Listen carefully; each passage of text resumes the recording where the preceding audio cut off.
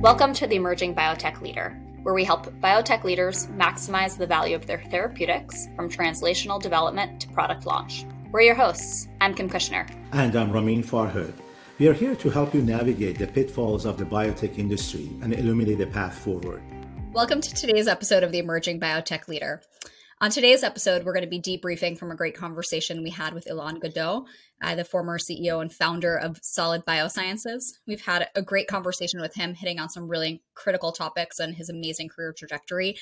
And today we'll really be leaning into his story around authenticity and leadership, understanding what it takes to really build a trusted advisory network that can support you being a really authentic leader, and how to instill dedication to the mission of the organization you're building amongst your employee base. So some really great themes. We're really excited to be joined here today with Doug Locke, who actually led the conversation with Ilan and their great relationship in the past, really as one of those trusted advisors that Ilan's worked with over the years. So welcome to the show, Doug, and thanks for the conversation you have. Thanks, Kim. And, watching the video made me realize I won't be replacing either of you anytime soon. So thanks for what you're doing. Anytime. We're happy to have you. You did a great job. So to start us out, I started to tee up a little bit of this, but what I find really fascinating about Ilan's story is that he is truly such an authentic leader. He has an amazing background as a lawyer, as an investment banker, as a soldier in the Israeli army, all of the different makings that you rarely see in an executive to have that many careers before you even move into biotech. But he did have a family story with his son that really led him and his wife to try to find a solution for his family. And I think that's led to him being a really dynamic and authentic leader, but also instilling that dedication amongst his team in a really interesting and meaningful way that many other people don't really have the opportunity to do. So maybe, Doug, could you start us out and talk a little bit about what you think has made Ilan so differentiated in his leadership style that's enabled him to be successful? First, I felt like he was excessively humble during the interview and kind of put all the value of his leadership, or at least a significant component of it, on his, the familial situation, the fact that, that he's dealing with Duchenne at home, and that's why people aligned him. And I actually humbly disagree with him. It's definitely his. I'm sure there's a component of the mission that people feel, but it's his authenticity, as you said, Kim. His willingness to be honest in different settings and, admit what he doesn't know, but also, as a leader, people are as you make them feel, and he creates good outcomes everywhere or endeavors to. And I know he was very cognizant of that. I think he maybe even does it unintentionally, but, being authentic in the settings, in the boardroom, and then in the meetings with 10 people, and then in the one-on-ones, and like that traceability from executive layer, what's said in the toughest of settings, then what's done when you're trying to motivate maybe through a few people in a team orientation, and then meeting with someone individually, when that chain of custody is like aligned, and the people that are part of it can say, that was authentic. Oh, and that was authentic. Oh, and I heard that at the board meeting. And when there's no harmonization issues there, that's hard to do. And I think he does it exceptionally well. I've seen it happen. I've seen him doing it, and people respect that. And I think they'll run through walls when they encounter, hey, this is making sense to me. This is what I need to go do. It's what was said publicly, privately, and also at the strategic mandate level. And I won't, certainly he knows himself better than I know him as a result of the interview or all the time together. But I would say it's certainly one of his arrows in his quiver that makes him an exceptional leader. I think a lot of the traits, Doug, that you just called out are things actually you do incredibly well as well in being the same person, no matter the audience that you're working with. And I think a lot of leaders, especially newer leaders, really struggle with how to show the same face, whether you're talking to an investor, a researcher, the new intern that just joined your team, that you're still showing that same, it's not a facade, it's who you are. And it is truly genuine in every interaction you have. And you do these things, you do these things and you see these things in a lot of the leaders that we work with as well. Do you guys have any thoughts on how do you best enable that in yourself to not change kind of the point of view you're offering, knowing that it's really easy to? People try to mold to what the stakeholder wants to see in that scenario, not necessarily who they are. So what do you think are the traits or the things that we really need to do as leaders and instill and the leaders that we're working with to help them kind of show that same view no matter who they're with. Yeah, I'm interested in Ramin's thoughts on this. I'm going to throw a couple of thoughts out there, but he's a great leader. I've seen him in settings where I think I have a sense of his style too. But Kim, these guys and gals have such a biotech company, such a dynamic place to work. So if they are not anchored, as Alon is too, like he said, I'm going to do it my way. I'm going to be the CEO I think I need to be. If they're not anchored to think about the different content areas where they're stretching. They don't know the answer. That came up in the interview. I didn't know which doctor to listen to, right? Which clinician should I listen to here? They're saying conflicting things. How do I resolve it? Which advisor do I listen to? If Alon is making his way, or any leader is making their way through, moving pieces, as in their style and what they're doing is moving as they move through these different topics, there's nothing to anchor to, which then results in that harmonization issue that we were, said in the positive way, that when it's harmonized, if they're making it up along the way, which is the great challenge when you're working on a novel therapy, or you're dealing with a novel business issue that's bespoke to the company, there might not be rules of the road. So I guess I'd be saying to the leaders out there, and I have two of them here with me on the phone, if they're not anchored in a genuine sense of self relative to these challenge areas, they're constantly going to be making it up, and that's going to be perceived by they may get through because of charisma and intellect, and maybe 70% of the stuff is rote to them, and the 30% is the challenge. That might work, but if that balance is the other way around, it's going to be discovered by people around them, and that will lead to dissonance, attrition, lack of commitment, and the opposite of the things that we talked about Alon creating. But interested in your points of view on this.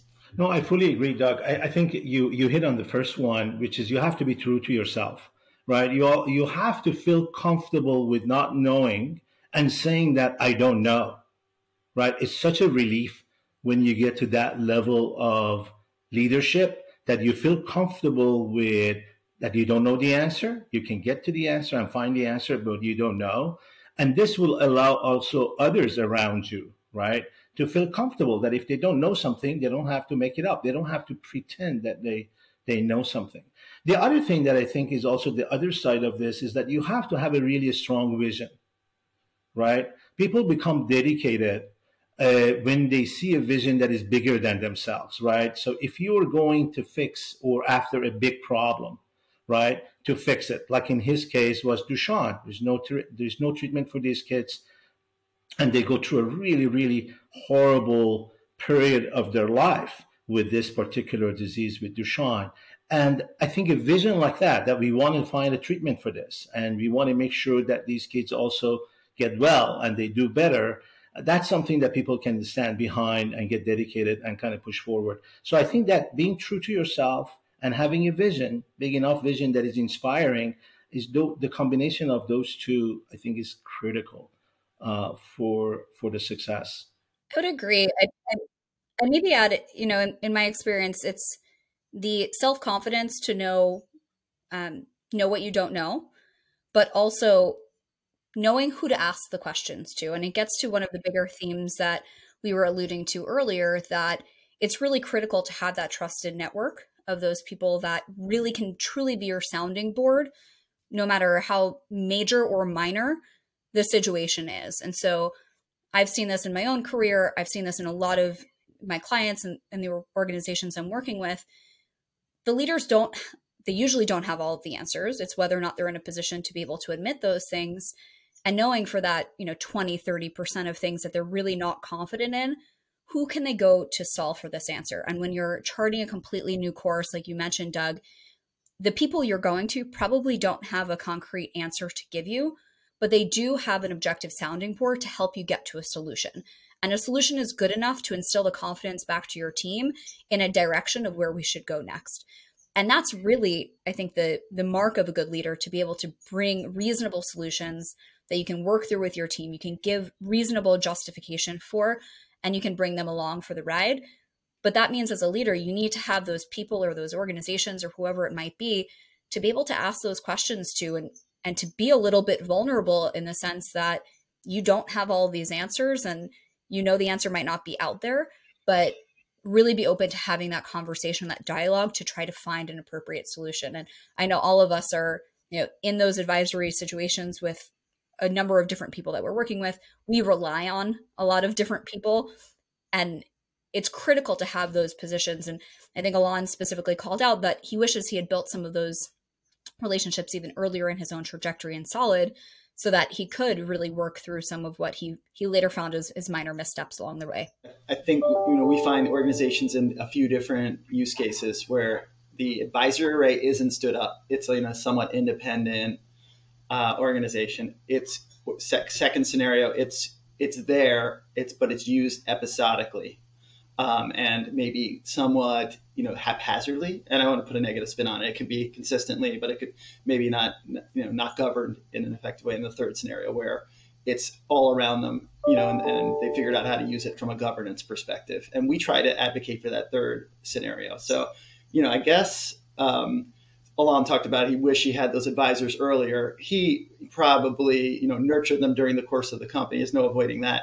But, then setting up a structure, so we are going, you talked about, Kim, that 20 or 30%, right? Even if it's 5%, how do we get access to the right people at the right time? And I think that's a little harder to do, even though these organizations have advisory structures like the clinical committees or just the independent advisors or even the more familial, friendship / leader coaching that most people find. How to set up a rhythm to use that effectively. And, if we had our druthers, we would help the organization kind of bubble up, an honest assessment of what's going wrong or right between two inflection points in the company and make the best of that advisory array and use it consistently so that the rapport and the interdependencies are worked out. Otherwise, it becomes like idiosyncratic. Maybe it's, good counsel, but it's hard to execute against, and might not be buy-in. So there's a lot to tweaking these advisory arrays so that they actually work for the company. And governance is usually the answer. And people tend to be a little informal with the stuff. So until they have to do it differently, we would advocate for doing it right out of the gate and then leveraging it appropriately. So Doug, to that point, and Elon also mentioned this as well, is how do you surround yourself early on as a new leader, executive, CEO with these kind of people, right? How do you find them? How do you make sure that you're getting the right advice? And the point he was also making that I don't know. I have doctors sitting on this side and I have doctors sitting on this side, and they're not agreeing with each other. And how do you make sure that you have the right people around you? That is obviously I think a legit challenge that hits every industry sector, not just life sciences, but it's such a closely knit community. The drug development, and especially if you get to a rare disease like this, the people that would be helpful around it are usually fairly evident, and I think it's more about mapping to the honest assess. And this ties back to what Suku said in his podcast, mapping to a self-assessment of what you need as a leadership structure, and it may be bigger than the CEO. It might be clinical advisory for key decisions on major inflection points after a data readout, right? It may be on how to best grow the team in a BD structure that's imminent, right? Like those two things lead to different sets of operational challenges and problems. It's more about the leadership team or CEO being honest about the gap areas, as Suku said he was, and I think Alon too, and then aggregating the appropriate advisors around oneself to really poke at those issues, because the who is usually pretty straightforward. Building to a place of trust could take some time, obviously. So I don't have any magic bullet for how that's curated. But I'm not encountering leaders that don't know who they should go to. I'm encountering leaders that aren't going to them with the kind of time and frequency that they know they need, because it's awkward and challenging, and time is of the essence, and time is its scarcity. So anyway, those are the challenges I hear about more, but I could be a little naive here. I don't know if Kim has any ideas. I was also going to push back a little bit in that they generally have, because it's such a small industry, we kind of know who the best people are to pull in. I would say that's largely true for issues unique to our sector. However, I think there are macro leadership challenges where there's actual additional benefit from having somebody as a sounding board or a group of people as a sounding board who are not in the throes of biotech day to day, but might be in an adjacent industry or something related that are facing similar challenges, because it changes your objective point of view on how you manage team dynamics in X, Y, and Z situation, whether it's somebody in tech who's, given where we are today, dealing with massive layoffs. Biotech has dealt with similar things in the last 6 to 12 months, and unfortunately, we're still dealing with similar. There's some broader leadership challenges that I think transcend our specific industry, and building those bridges help give a very different lens and point of view that are incredibly valuable. And I think we get a little bit stuck sometimes on, these are the 4 people that really are my people, and we don't lean in enough to those who can provide the different points of view to really evolve our thinking to the next level. I agree with all that. And there's great people everywhere, and to push back on something I said, occasionally how do you get to some of these people is a challenge. And obviously there's always ways to leverage partners around you to get to the good people that have an opinion on when it gets to the more, aligned areas of scientific advancement, the things we've been exploring. But, I think the real problem is like taking the time to be, and Kim, it builds on what you said, that self-assessment piece, knowing what your weaker areas are, and not just rushing past them in the day-to-day and week-to-week stuff that goes, it's easy. Like the board meeting just happened. The next day, people are challenging the new direction, and you're not a great communicator. It's easy to just, smooth past it and say, well, I got to get on to tomorrow's activity, instead of really addressing that. So, rushing past these, even the areas of self-aware, high effort, low yield for leaders happens, of course, all the time.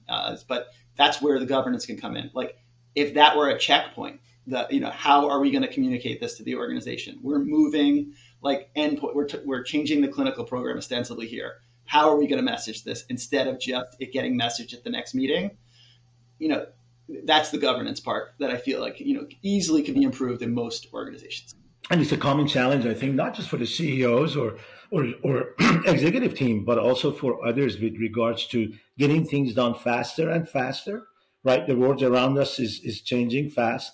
There's a lot that needs to get done in a very short period of time. You never have enough time. You never have enough resources. So you're always on go, go, go, go. The best leaders that I've seen are the one that they realize that it's always go, go, go, and they need to move fast, but they still consciously take time to think, to pause a little bit, and have a more of a multidimensional view of what's happening, as opposed to always being in the fast pace, moving forward and getting things done. You're already making me feel guilty. I get it. I think we're all guilty of it. Part of it is probably just because it is required, right? Is it requirement of these type of roles? You can't just slow down and, think 4 days out of the week and do 1 day out of the week, right? So that's the kind of challenge, and it's the balancing that I've seen that the good leaders are really able to kind of balance it and do both. On that note, I completely agree. I think this has been a great conversation, and Alon was a fantastic guest, and I think provided a lot of really great insight that opens all of our eyes into what does it really take to truly be that authentic leader, and what is the path for us all to kind of be introspective on our own skill sets and where we can grow and continue to evolve. And I think all of our listeners are definitely taking a lot of really great tidbits of learnings and ways that they can continue to grow. So thank you for the great conversation today. And thanks again to Alon for his last conversation. Thanks to you both. Yeah, it was a great conversation, Alon, and I love your summary, Kim. Cheers to both of you and the great job you're doing here. Thank you. Thanks for tuning in to the Emerging Biotech Leader, an SSI strategy podcast. Join us each month for more conversations with biotech leaders. If you'd like to help navigating the complexities of biotech, reach out to our team at ssistrategy.com. Don't forget to hit subscribe and leave a review.